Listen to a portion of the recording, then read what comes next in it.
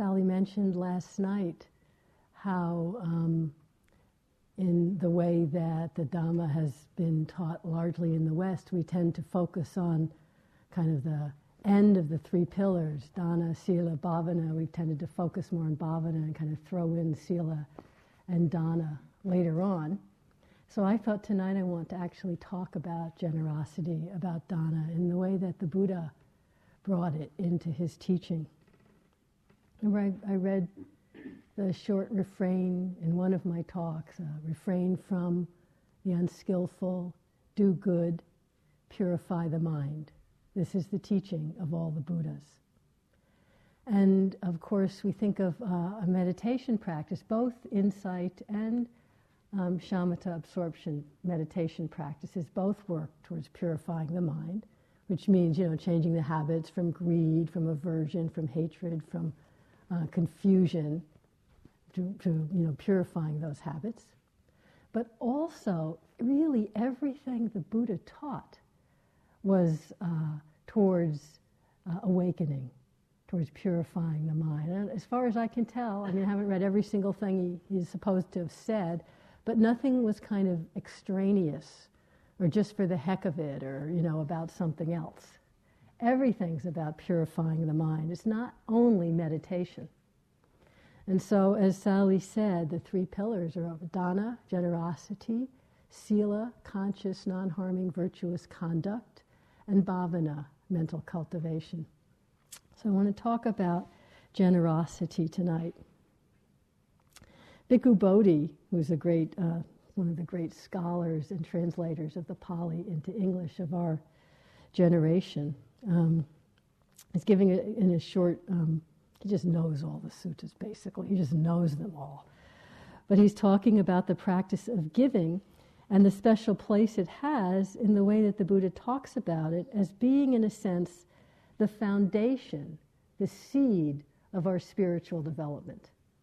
And it really is the foundation. He says in the suttas we read over and over again that talk on giving was invariably the first topic that the Buddha talked about to people. And there's many suttas, and I'll read part of one later, where when he first meets someone, he gives what's called a graduated exposition, basically bringing their mind into enough clarity and upliftment until it's actually ready to hear the deepest Dhamma. And he always starts with generosity, talk on generosity. So it's the aim of it isn't to say you should be a generous person. We'll think, yeah, that's good, help people in need, let's give, that's good. But it's not just that. It's really a way, the foundation of the pure-hearted mind that allows us to open, to unfold into freedom, into liberation. So while Bhikkhu Bodhi points out that giving, generosity, dana, is not one of the steps in the eightfold path, which seems to be more the actual moment-to-moment practice of looking at the mind, he says it's actually the precursor, the foundation, the preparation that underlies and quietly supports the entire endeavor to free the mind from confusion. And then he just goes through, said it's not on the eightfold path, but he just names some of the list. The first topic in the graduated teachings, he always does. It's the first of the three bases of meritorious deeds. It's the first of the four means of benefiting others, and it's the first of the 10 paramis, or perfections. And these paramis or perfections, as you know, they're the virtues, the beautiful qualities of mind that are cultivated in the Theravada tradition. They're cultivated by all beings who have the aspiration not only to awaken, but to come into birth as an awakened Buddha who can then so benefit others. So the perfections of those. But generosity is the first. So just to point out the intrinsic importance of generosity, it's talked about so much. And Bhikkhu Bodhi says, but I also wanted to point that out, generosity takes the form of giving, of material things, of our time, of our care, lending an ear, whatever form of giving. But the perfection of generosity, the quality of generosity that brings in this brightening, this uplifting of the mind isn't about the action, but of course all action comes from the motivation, from the intention. And so it's this intention of giving that of course cultivates non-clinging, but it actualizes, it cultivates non-clinging. It also cultivates, and I'll talk more about this, non-separation, a sense of mutuality, the experience of connectedness. And just in the doing of it, it's weakening the habits of greed and hatred and confusion or separation. So it may be the foundation for the Eightfold Path, but it's also in the practice of it, in the doing of it, in the opening to generosity. It is an actual practice of non-clinging, of connectedness, of non-delusion. And what I want to talk about from my own experience is if it were the secret teachings of generosity. It's probably obvious, but to me, I didn't really understand this on a personal level, that it's an absolute practice of joy and happiness. It's such a happy way to be in the moment in the world. It's such a joyful way to be with other people. This generous heart and mind, which naturally moves into metta, into connectedness. So in this culture I grew up, where of course I think this is a very generous culture in terms of, offering, taking in, whether we're in a church or a synagogue or a temple or a mosque in our religious traditions, but also just in the lay culture. How, we all get 7 billion, requests from organizations a week in the mail. And most people I know really give a lot in that way. So that's generosity, and I feel good about it, but it's not that same quality of real joy that I've experienced over and over and over in Thailand and in Burma, because it's like a face-to-face, immediate quality of being that really permeates the culture, that permeates just simple interactions between people, So I'll talk a little bit about that. Of course, it's not just in Thailand and Burma, that's just where I've done a lot of practice. And being Buddhist cultures, the sense of generosity as the foundation for the whole of Buddhist practice is very deeply inculcated in the culture. But of course, generosity is everywhere, and Buddhism doesn't own generosity. I'm just talking from this perspective. I'm sure you've heard a million times how the Buddha, when he set up his Sangha of monks and later of nuns, that he really based it on generosity, on the mutual nature of generosity, so that the Sangha, the ordained ones, depended on the lay people, and the lay people depended on the monks and nuns. Couldn't just kind of exist in isolation, either one. This is from the Buddha.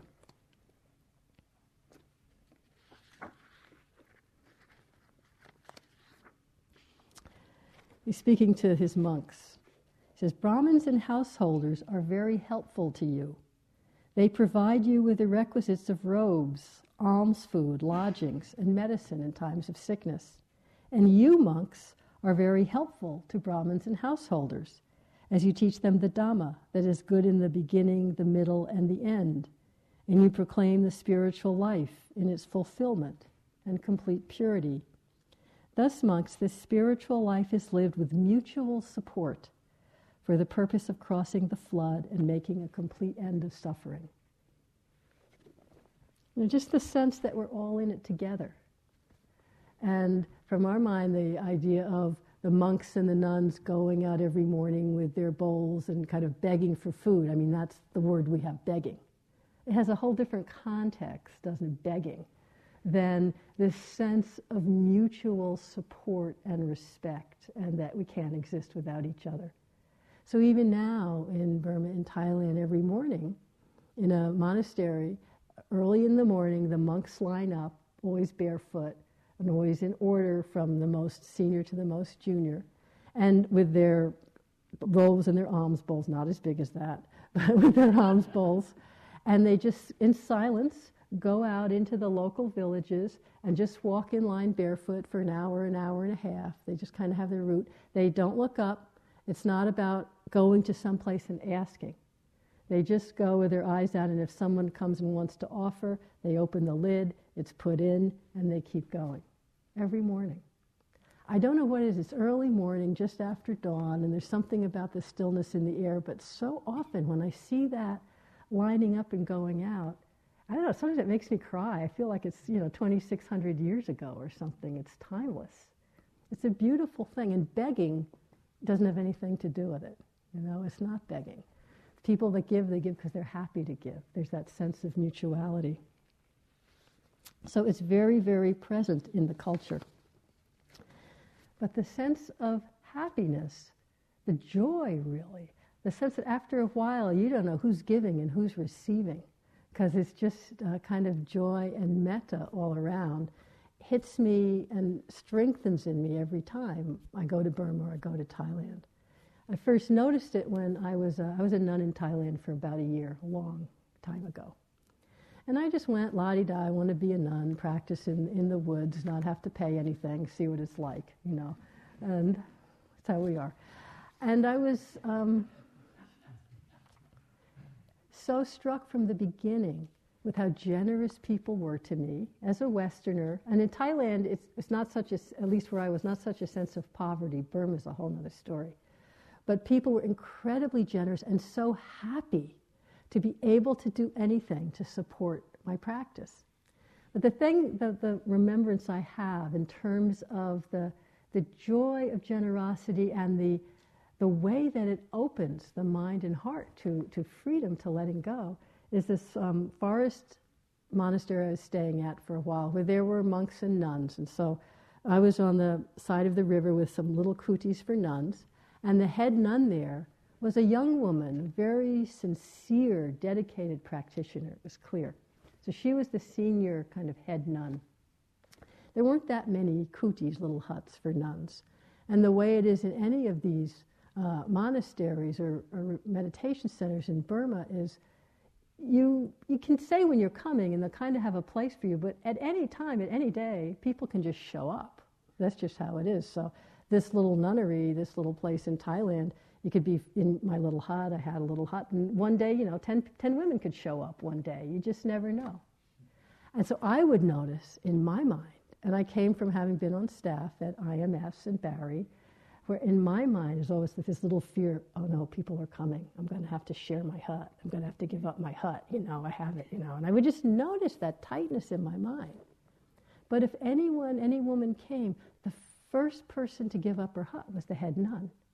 Absolutely. I was never even approached to share, never mind give up.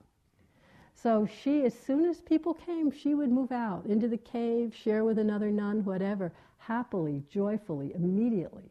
That letting go, that sense of community, that sense of connectedness. And I would see how I was, no, don't come here. And I'd think to how we did this whole room game at IMS. The more senior you were on staff, the more you got to have the room you want and keep it, You get there, you dig in, you hold on. That's what seniority's about. And over there, the more senior, the more generous, the more open. I said, which way is the Dharma practice going here, So it was inspiring. When I was in a good space, it was inspiring. It was a bad space, it was like, oh, you stupid. Anyway. But the last 7 or 8 years or so, I've been spending about a month a year in Burma. And the first time I went, I was doing a retreat at a meditation center for about 6 weeks. And, I knew some people who were there, the nun who was taking care of foreigners, a Swiss woman who's been a nun there for years, friend of mine. And so it was all very nice, very, very well taken care of. And it took a while for it to kind of surface in my consciousness. Something's going on, but the conscious words don't quite put it into words. But after some weeks I was having a heart retreat, just stuff that was going on for me, not the environment. And the way they do the meals at that place is you go into the dining room, and all the meditators, Burmese men and women, laymen and women, and foreigners from all over the East, and some Westerners, laymen and women, the women and men at different tables. But you have the little round tables that hold 3 or 4 people, and everyone kind of has an assigned seat. And then the monks, of course, eat separately too. And so you're in your assigned seat, and you could pick a table, you could be vegetarian or not, which is already huge generosity. And at your seat, as you sit down, the places are set, and then little bowls of food are put on the table for whatever there is that day. The food was lovely. There was always plenty of food, a lot. It really was like, a great restaurant in a way. And I was at a table with a couple of, they were nuns. I think they were Indonesian women.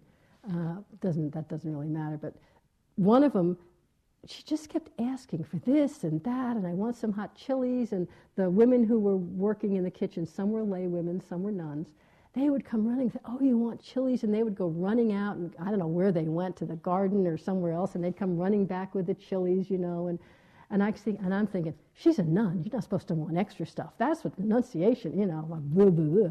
And then, but every day she'd be complaining. She'd ask for this, she'd ask for that. She'd want more butter on her bread and this. And unfailing kindness, and done not just with like a pretense of a smile, but happiness. They were so happy they could bring her the extra butter. They were so happy they had some chilies they could go find wherever they found them and bring them in and give to her every day. And it kind of, slowly sank into me as I kind of came out of my grouchy self-involvement, that this kind of generosity of heart in supporting the practice and the happiness that it was bringing the people who were offering the generosity, it starts to rub off on you. You can only sit there and be grouchy and grumpy for so long. What's the matter? They're so stupid. Finally, they're really happy. Who's grouchy? Who's grumpy? Who's separate? I'm just sitting here eating, and so it starts to rub off on you. And I started to see, I was in silence, a yogi, so there wasn't that much I could do to interact. But even just in the silence, the generosity and the metta starts to brighten one's heart and mind. It starts to support one in one's practice. You're having like a gloomy day, you could just kind of look around and see the ladies who were working in the kitchen and how generously they were serving, and the nuns and how generous they were in their time, in their energy. And it starts to soften the heart. It starts to brighten the mind. Okay, take a breath. I can keep going with my practice for today. So that was my first experience where I consciously began to notice it. And since then, I've seen every time I go to Burma that it's both in the monasteries and the nunneries between the ordained Sangha and the lay people, but it's also just deeply imbued in the culture. And yes, this is a culture with probably one of the worst, most horrific, violent, hateful governments in the world as well. So I'm not saying everything's all peaches and cream. I'm saying within this culture, there's this spontaneous generosity and joy that comes with it that's absolutely contagious. That after a while, you really, as I said, you can't tell who's being generous, who's receiving. You give, and you think, wow, I'm just so happy. I wish I could give some more. So, just little examples. When I went this year, because of the cyclone in May, and there was huge destruction of many villages down on this kind of lower delta, kind of southeast of Rangoon and Yangon, where mostly foreigners can't go there these days. Some NGOs can. And I don't want to get into all the politics of it and how the government didn't want to let people help and stuff, but still, there's still huge need down there, just of food, of shelter, of rebuilding schools, all kinds of stuff. So I knew that the meditation center where I was going to stay this time, again, the Swiss nun friend and my other nun friend were there. The Sayadaw, I think I mentioned him the other night at Windika, very compassionate, generous guy. And we knew that in the summer, Aryanyani, the Swiss nun, and some others of us just raised just some money from friends and sent it in, and they organized a lot of food danas in various places and found ways to get the money into monasteries or other people who lived in the Delta that they could actually use it to build houses, to build it. Because you couldn't just give it to an NGO. The government wouldn't let them in. You have to find these weird ways in. Anyway, so we knew that he was a really good guy, Sayadaw U Indaka. So again, we did the same thing between all of us and all of our Dhamma friends at IMS and at CIMC and in Switzerland and in Australia, and brought in, some money. Maybe turned out to be maybe $30,000. And Sayadaw U Indaka, we could decide what to do with it. We who brought it in, and representing all our Dhamma friends. But U Indaka was a part of that, and so part of what we did. We went and visited just in the little area of where I was staying in this month. There was maybe 12 or 15 small to medium-sized nunneries, extremely poor. Some with 2 or 3 nuns, some with up to 30 or 40 in little shacky bamboo houses you can't even imagine, and maybe just barely enough food. So we visited a lot of them, and Sayadaw U Indaka organized a lot of organized food danas, rice to all the villagers just in the area surrounding the monastery where we were staying, which is about 1,200 households. And then another much bigger food offering of rice and beans and onions and soap powder and candles to some smaller villages down at the beginning of the Delta, where we went down one day, car ride, boat ride, to a bunch of small villages and offered the food. So it's very organized. It's a very formal way that dana is offered and received. And it's a beautiful thing. So that's the context where I was seeing some of this. But I just want to describe this one nunnery and the sense of how generosity is just such a natural, generosity and metta, just such a natural expression in the culture. So this small nunnery, we went to visit, again, tiny little bamboo house. You walk in and half the floor is so rickety that a couple of big guys came one time with us to visit and just basically broke the floor. I'm not kidding. And there's two nuns, Ma Uttara Tangi and Ma Uttama Tangi, and one's early 40s, and two sisters, early 40s, mid 30s. And they were telling us, we went to visit them, and these 2 sisters are running it. There's another kind of grown nun, and then there's about 10 girls from one's a teenager, the others are like 10, 8, 9, down to 6. And when you see these, they're orphans, or they have one very poor parent. They all came from the Delta 2 years ago. And so these 2 nuns, and there's many, many nuns in Burma who are doing this, where they've basically taken in either these orphan little girls or little girls from such a poor one-parent family that the family can't provide for them. They take them in, and so since it's a nunnery, they become nuns, and they wear pink, so there's these little, you can't believe they're so cute, you can't bear it. They're like this tall, they're in their little pink robes with their little pink sash, and they sit there, and they're so cute, you just can't stand it. They're all over Burma. And so the first time we went, the head nun, Uttama, she's very outspoken, very bright, and she was just describing, she was saying to us, Arya could translate, with so much passion that she said, these little girls, I just really want to give them a better chance in life. So they're educating them. She's teaching them Burmese, she's teaching them Pali, she's teaching them the Abhidhamma. You walk in this crummy little bamboo shack and there's a blackboard with Burmese and Abhidhamma and English lessons all over it. They get up at 4, they start studying at 6, they study all day, but they're happy, they're having fun. They're not like, beaten. And she was so passionately saying, little orphan girls in Burma, they just get abandoned or they get sold into servitude. I know what it's like to be poor. I want them to have a better chance in life. And so they've completely devoted themselves, she and her sister, to taking care of these little nuns, educating them. And she was saying, if someone offers us a robe, pink robe, that's really good because if we cut it up, we can get a little blouse for 15 little blouses for the little girls. And you could just see, she talked about how they lose their slippers, they lose their umbrellas, so you have to buy a lot, you have to get offered a lot more slippers than just for a grown nun, and just kind of day-to-day stuff, but so passionate about it. Turns out later, you'd seem like that maybe she'd taken that on as her mission in life. But later, when she was telling us her whole story, it really wasn't that was how she started.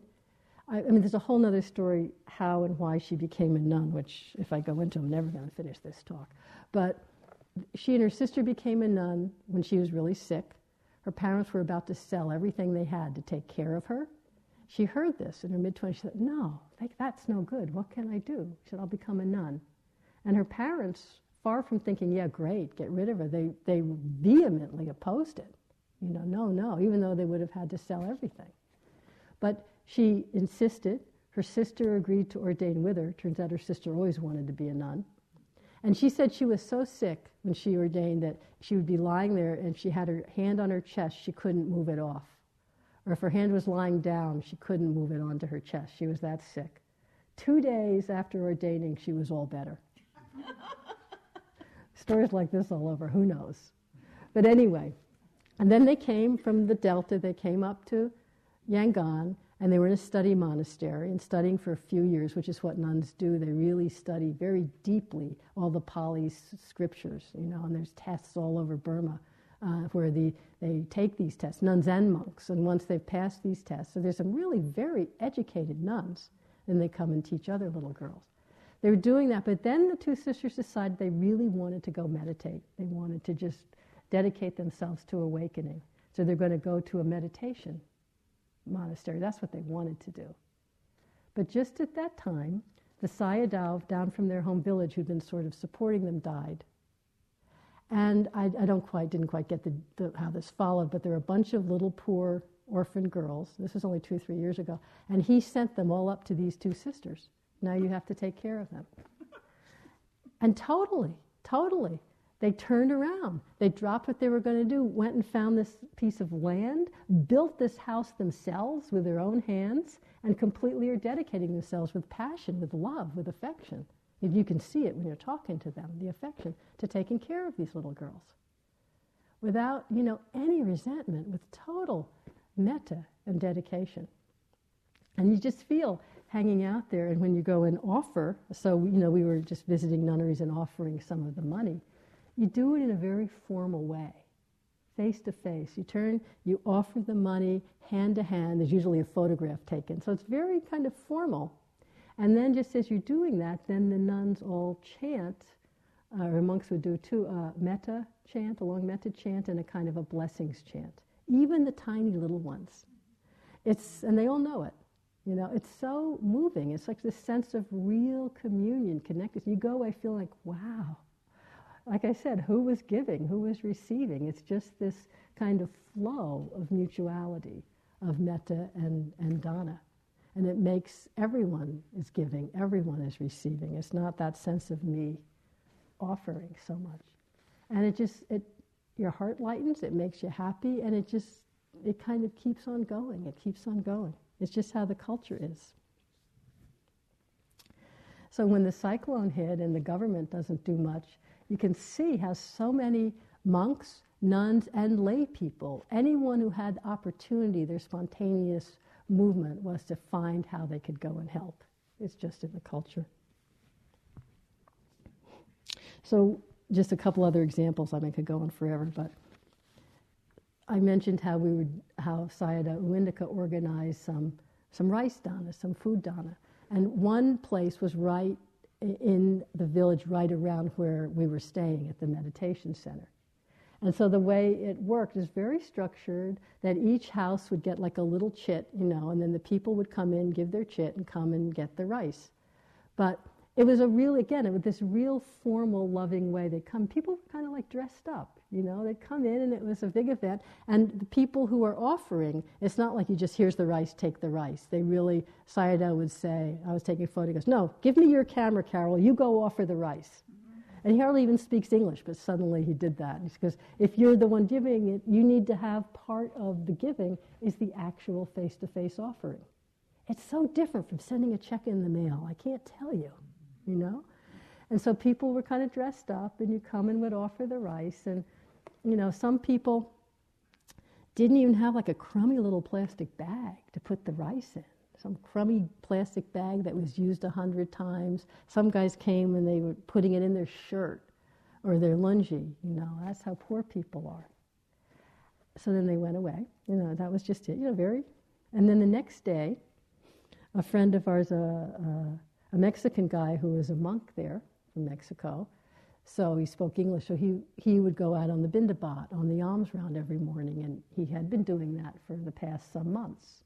So he said, going on the alms round, you go on the same route, you kind of get to know the people and who offers, there's a regularity to it. So he told us the next day after the rice offering, he said it was so touching. He said there were people who had never offered before, really a lot of them were out offering rice the next day. Because now they had rice to offer. Immediately they turn around and offer it back. It's just so beautiful. And he said there was like a little line of little kids, which he's sure someone organized, but still. So the little kids are very, and it's just very kind of just formal giving, And so he was just full when he came back. And we were so happy that he could tell us that, because we wouldn't have known. It's just there in the culture. A year and a half ago there, when there were the demonstrations, and basically, as my teacher said, the government was shooting monks as well as other people and throwing them in jail, the biggest insult the monks could do was to refuse to accept offerings from the generals or from the military. That's like a huge insult. And there were times during the worst period when in the totally state-controlled newspapers, there'd be big pictures, of the high generals offering something to some big monk, he knew, just as a show. But a lot of the monks, for a long time, they called it a strike. There's some word I don't remember, where they refused to accept offerings.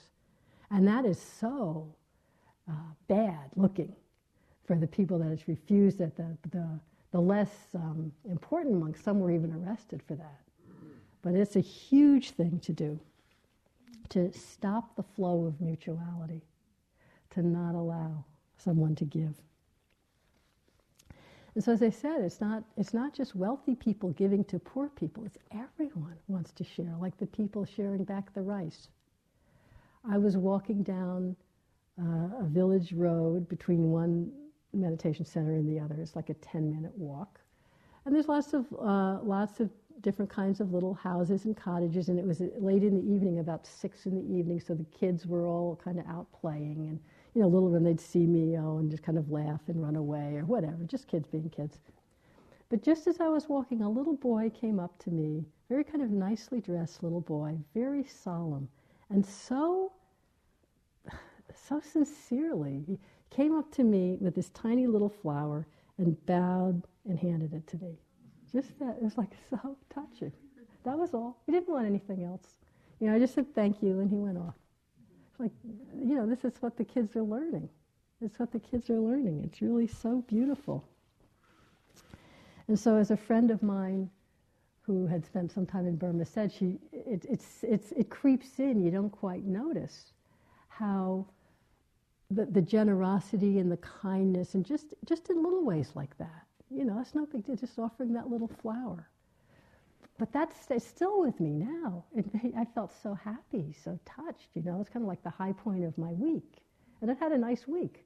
And it's still, when I think about it now, it brightens my mind and heart. And I'm going to get to that. That sense of recollection is really important.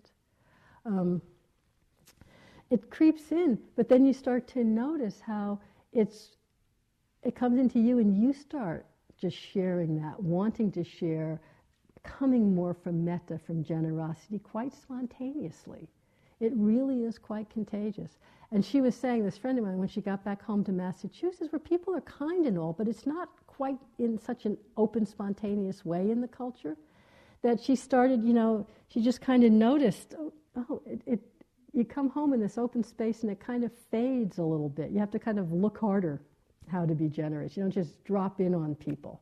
Over there you just drop in, anyone drops in, No one's going to walk up to me if I'm walking down in Fairfax, a little, 8-year-old boy, and hand me a flower. That's just, I'd fall over in shock if it happened there. It's just a different way. People are kind, but people are busy, and we're also busy, and we're doing our things, and we send our checks, and I'll call you up. You're on my list. I really should call my friend who's suffering. Maybe I can get to it in 5 days. I'll have 5 minutes, And we mean well, but there's not quite the flowing. It's not quite so alive. She was just saying she noticed that, and I do too.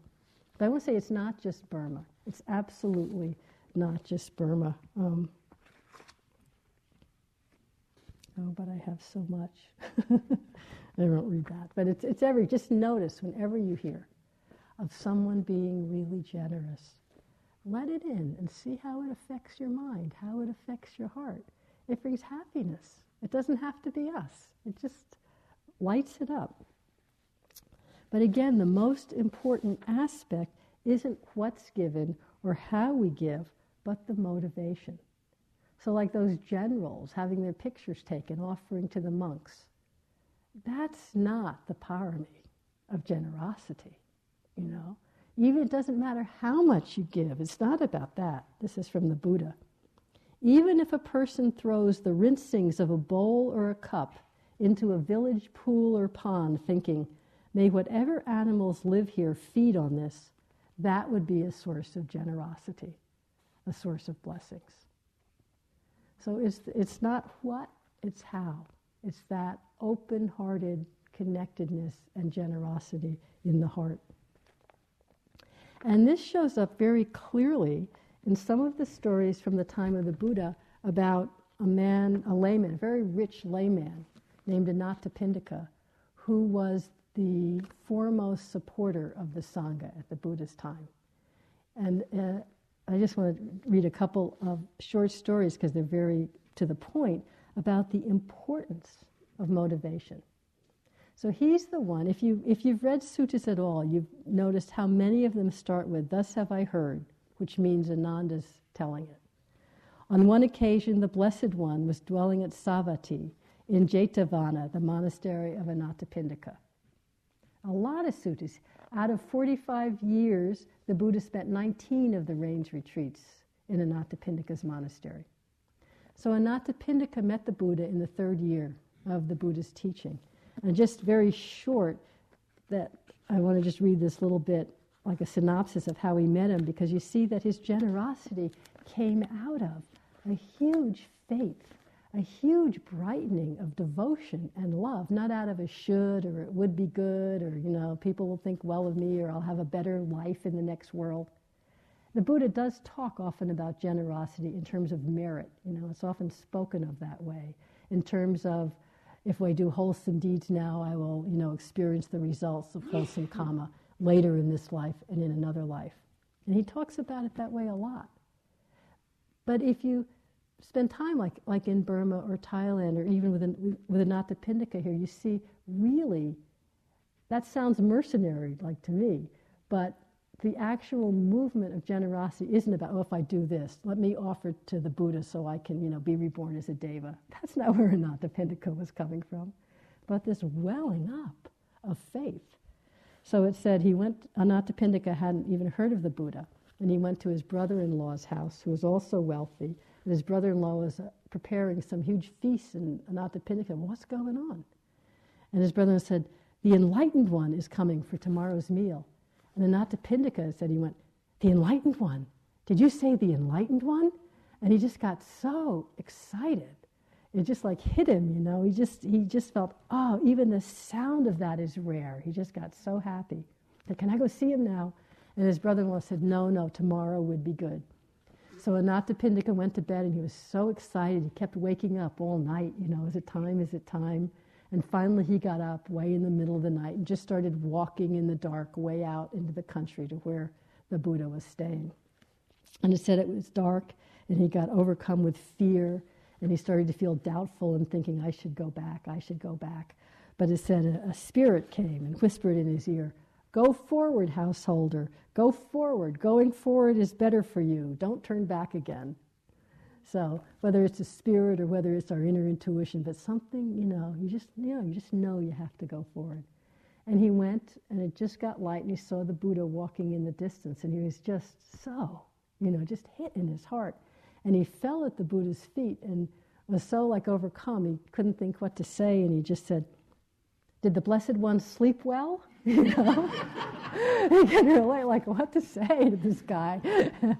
And the Buddha, of course, gave him this is his verse, "Always indeed he sleeps well, the Brahmin who is fully quenched, who does not cling to sensual pleasures, cool at heart, without acquisitions.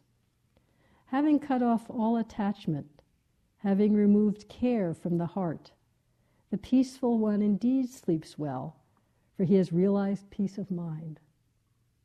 I think, oh, it really doesn't matter what you say. You know, you're going to get something good as a response from the Buddha.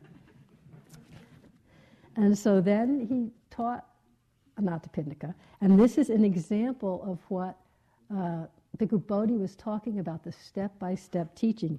He spoke to him on the virtues of giving, then of sila, of virtue, and of the perils of attachment to sense pleasure, the benefits of renunciation. And then this is what is often said. When he saw that Anathapindika was ready in heart and mind, the mind was pliable, uplifted, serene, unobstructed, and he saw he was ready, then he gave him the teachings special to the noble ones, the Four Noble Truths. And he understood, whatever has the nature of arising, all that has the nature of cessation. Anathapindika had understood the truth of the Dhamma, had overcome doubts. He was now self-dependent in the Master's dispensation. He had realized the path and fruit of stream entry. That's how it's described. We get that sense, and it takes us back to the giving, that the recollection, the bringing the quality of generosity, of giving to our heart, to our mind, is one way, in that actual moment, of purifying the heart and mind, of its becoming unobstructed, uplifted, serene. Really very helpful. Both the giving, the actual giving, the service, the generosity, the receiving, the metta, and even just recollecting, which I will come to in a moment. But so then from that moment, Anathapindika just became the most generous supporter. He invited the Buddha and 500 monks. It's always 500, just as Andy Olinsky says, that means a lot. Whenever they say 500, it means a lot of monks, a lot of nuns. And then he said, "Let me offer you a monastery," and he went back and searched and found this Jeta's Grove, bought it at a humongous price and offered it. And he became the biggest supporter. But then, and this is again of the importance of the motivation, his motivation was real faith, upliftedness of heart and love, with no self-involvement or self-return at all. So there's a story later that after he established the monastery, when the Buddha and monks would be living there, he was always in Anathapindika, completely supporting of them. He would send rice gruel in the morning. He would send them medicines and clothing and stuff in the evening. And every day for the main meal, he would have several hundred monks come daily to his house. So his place was always filled, it says, with saffron robes and the perfume of saintliness. So he lived in the realm of King Pasenadi, who was also a devotee of the Buddha. So when King Pasenadi learned of Anathapindika's generosity, he wished to imitate him. So he also began to supply alms and food for 500 monks every day. But one day, he learned from his servants that the monks would come and they would be offered the food from the servants, but then they would go into the village and offer and hand the food that was offered from the king to their supporters, and then the supporters would give it back to them. And so King Pasenadi said, "What's going on? Why is that happening? I mean, there's nothing wrong with the food. I'm supplying the best, most tastiest, most refined food you could have." But the Buddha explained. He said that in the king's palace, his servants, his courtiers, they distributed the food without any inner feeling. They were just doing it as a job, like cleaning out the stables.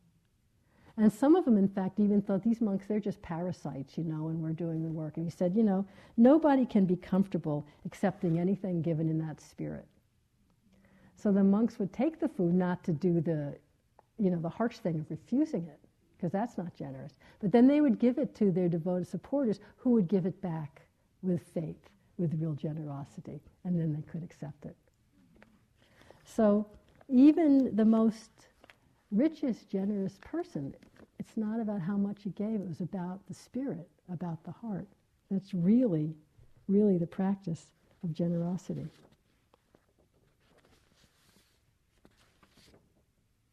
Okay, I'll do this a little quick. There's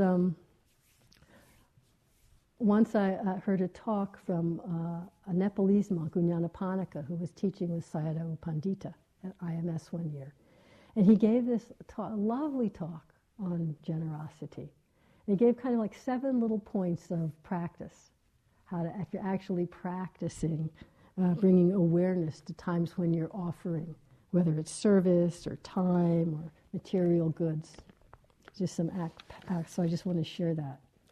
So the first is obvious, attention to the volition, attention to your motivation in giving, so that you really purify it before giving. Not just, I should give this here, really purifying it. Like the generous act of the bodhisattvas is, with this act may all beings be free from suffering. It can even get broader, but really tuning into that. And also, whatever one is giving, really in the giving, that's the same thing, you're purifying the motivation. Really abandon the clinging to it. Really be happy that you're giving it. If it's your time, if it's money, if whatever, be happy that you're giving it. And then U Pandita said, and this is what I really have learned from the times in Burma, if it's at all possible, directly giving and receiving, face to face, in person. It brings such a sense of more powerful sense to it. It increases the awareness of your interrelatedness. I found, he actually gave me this personal lesson where I was like, sometimes almost embarrassed to give someone a gift. Either it's not good enough or you don't want them to, you don't know what, just kind of embarrassed. And so I had bought him a gift when I was on retreat and had someone else give it to him. And when I came out of retreat, he called me over and said, no, he made me give it to him, hand to hand, so that he could really receive it wholeheartedly. And he said also so that you're giving it with confidence, with real faith, with real generosity. It brings a real power of confidence into the act. And again, as I described with the nuns, when you give something and they all stand there and chant for 5 minutes, you just get goosebumps. It's beautiful. It's beautiful. Give with the mind, this is obvious, when you're giving or talking or sharing, do it with the mind, with the heart focused on the giving. Just being mindful, being present. That's obvious. And as I said, there's a way in the formality of how it's done in Burma that really enhances this, that really helped me see when you do it, you really are doing it with this real sense of the beauty and the power of the whole act, of the giver and the receiver, the power of it for both. You don't just say, well, here's the money, see you later, And it's taught to the kids. In one of the danas that we did when we went down to some small villages in the upper delta, and in one of these villages we went to the small schoolhouse, because Sayadaw U Indaka apparently loves to give what he calls candy dana. He loves to buy candy bars and then give one out to each of these little kids. So he was getting a total kick out of it. So it was a schoolhouse, and the teachers were there. The schoolhouse is like a crummy little wood thing with nothing there. And I don't know, there might have been like 60 or 70 little kids, from tiny, tiny little kids to maybe 11 or 12 years old. And there were the teachers there, 3 or 4 young women teachers. And so when we went in, the kids were all sitting, kind of, I guess, sort of in age order, sitting very carefully. And we would have to line up and have our little, one of us would have a little, like, sucker candy, one of them would have a little candy bar, and then we'd rotate, so that everyone had a chance to give and receive. And then the teachers would have each kid come up one at a time. And you could see this is really where they're learning it. Even the tiny little kids, they'd come, and some would be all distracted, and they just want to grab it and run, and the teachers would very gently come and, say, oh, take the candy. Others came and they were just so, sincere, and they'd just come up very solemnly and look at you and take the candy, and go away, and but you could see how they were teaching it.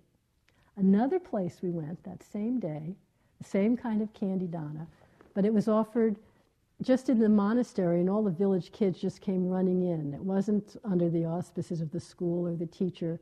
And the whole, I don't know, somehow the whole town felt kind of a bit wilder. And so it was the same thing.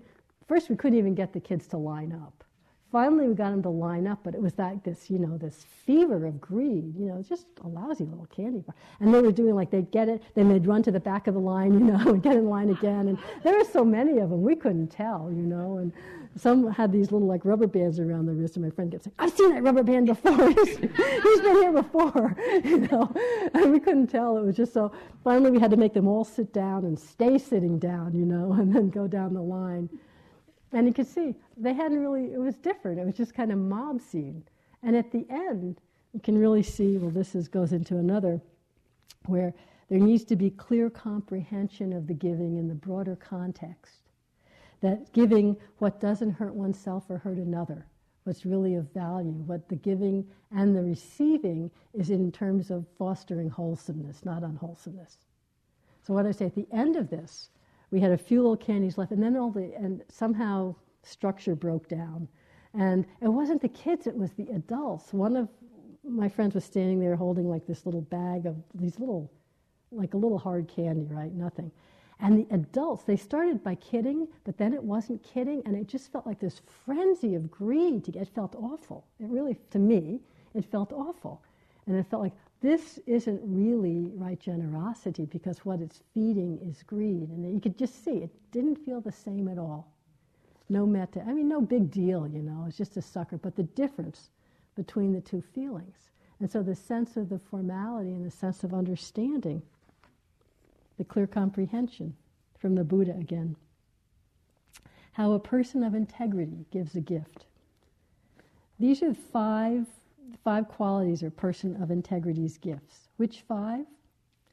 A person of integrity gives a gift with a sense of conviction. A person of integrity gives a gift attentively. A person of integrity gives a gift in season. A person of integrity gives a gift with an empathetic heart. A person of integrity gives a gift without adversely affecting himself or others. Himself or others. A gift in season, just to tell you what that means, 5 seasonable gifts. One gives to a newcomer, one gives to one going away, which I've noticed you leave a monastery, everyone comes with little gifts.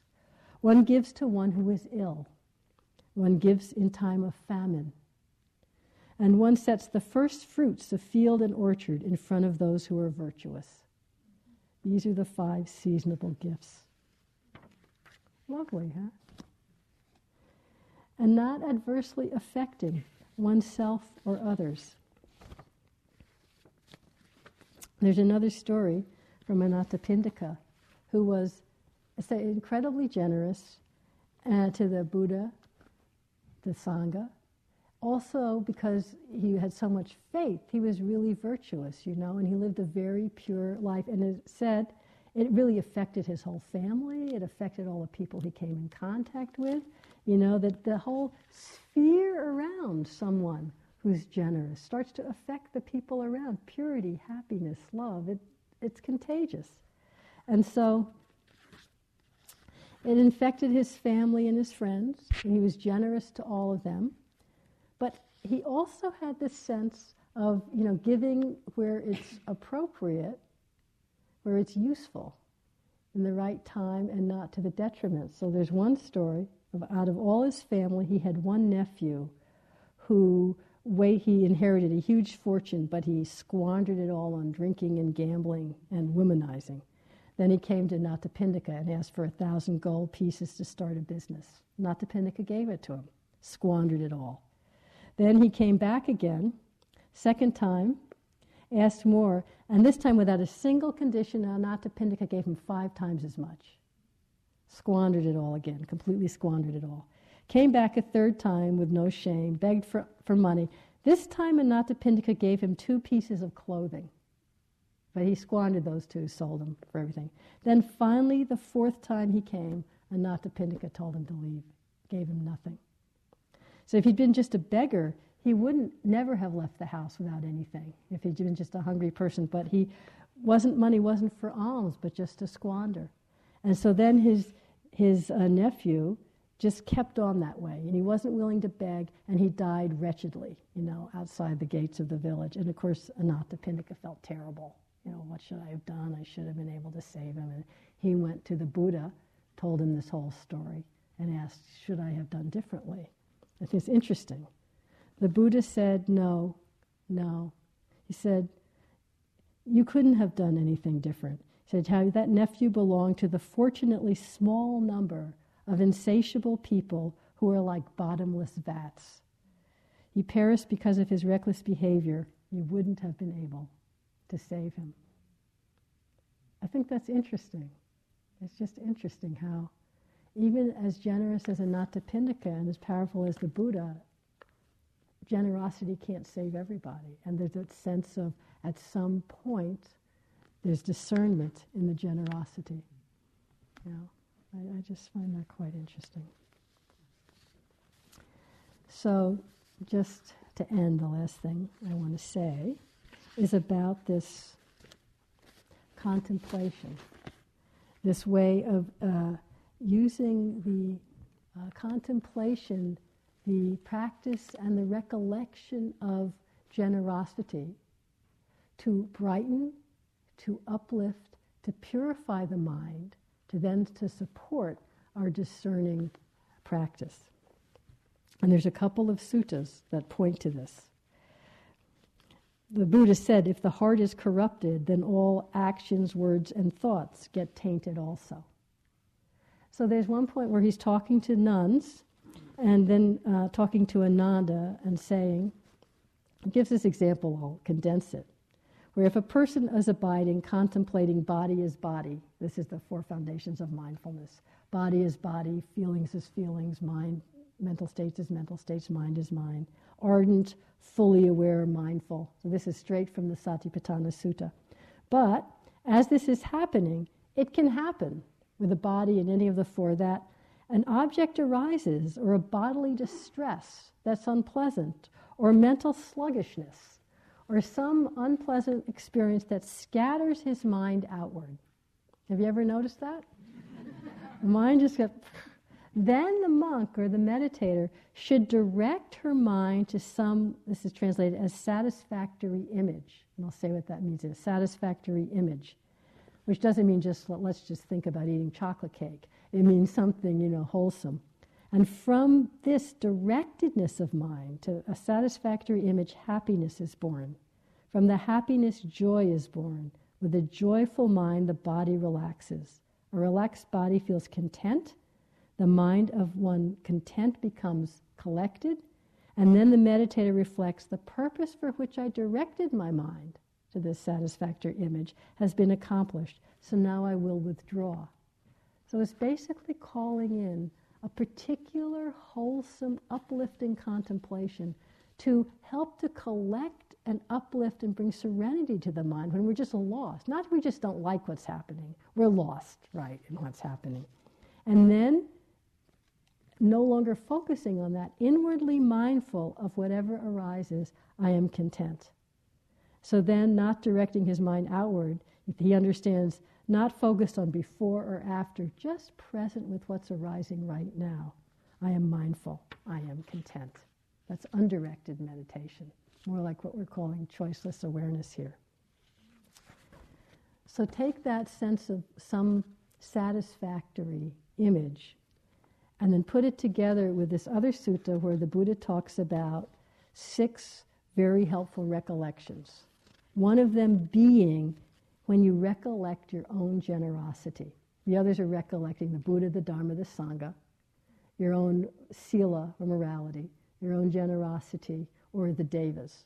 So for us, I'm just going to talk about generosity, just say what he says about it. It's this exact same thing of calling up a satisfactory image. When you recollect your own generosity, and even the generosity of others will do the same thing sometimes, you think, it's a great gain for me that among people overcome with a stain of possessiveness, I live at home, this is to lay people, not just monks and nuns. I live at home, my awareness cleansed of the stain of possessiveness, freely generous, delighting in being generous, responsive to requests. At any time when a disciple of the noble ones is recollecting generosity, her mind is not overcome with greed, not overcome with aversion, not overcome with delusion. Her mind heads straight, based on generosity. And when the mind is headed straight, the disciple of the noble one gains a sense of the purpose, gains a sense of the Dhamma, gains joy connected with the Dhamma. In one who is joyful, rapture arises, the body grows calm, and the same thing. Experiences ease, in one at ease, the mind becomes collected. So you get a sense how powerful this is. The recollection of your own generosity is not an ego trip. It's actually in this moment, purifying the heart and mind, making it pliable, uplifting it, ready to open to the true Dhamma. So just end. So he says, so you, Mahanama, who is a layperson who asked him, you can develop this recollection of generosity while you are walking, while you are standing, while you are sitting, while you are lying down, while you are busy at work, while you are resting in your home, crowded with children. In other words, no excuse not to do it. And why would we want to not do it? It brings happiness. It opens us to the purity of the Dhamma. So I'll just end with a story of that. The man who would cook for us at these retreats in Chaswa, would work so hard, get up at 2 a.m, cook all day, go an hour into the market and back just to get special food to cook for the Westerners on retreat. Not a spiritual guy. He was a cook for a big bakery in the city, but so filled with metta. And we'd say, don't work so hard. Don't get up so early. Take some rest. And he'd say, no. Everything we do is from dana intention, from metta intention. Everything we do. And that gave he and the kitchen staff so much energy and so much love. So it brings virya, it brings this open-hearted uplifting of mind, and it brings happiness to oneself and others. Great source of joy and goodness in this world. So let's just sit quietly for a minute.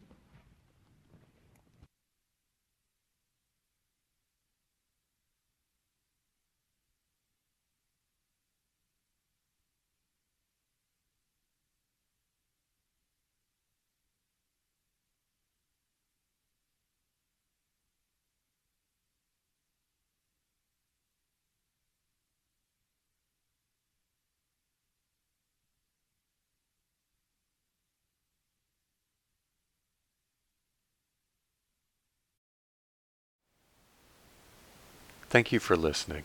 To learn how you can support the teachers and Dharma Seed, please visit dharmaseed.org/donate.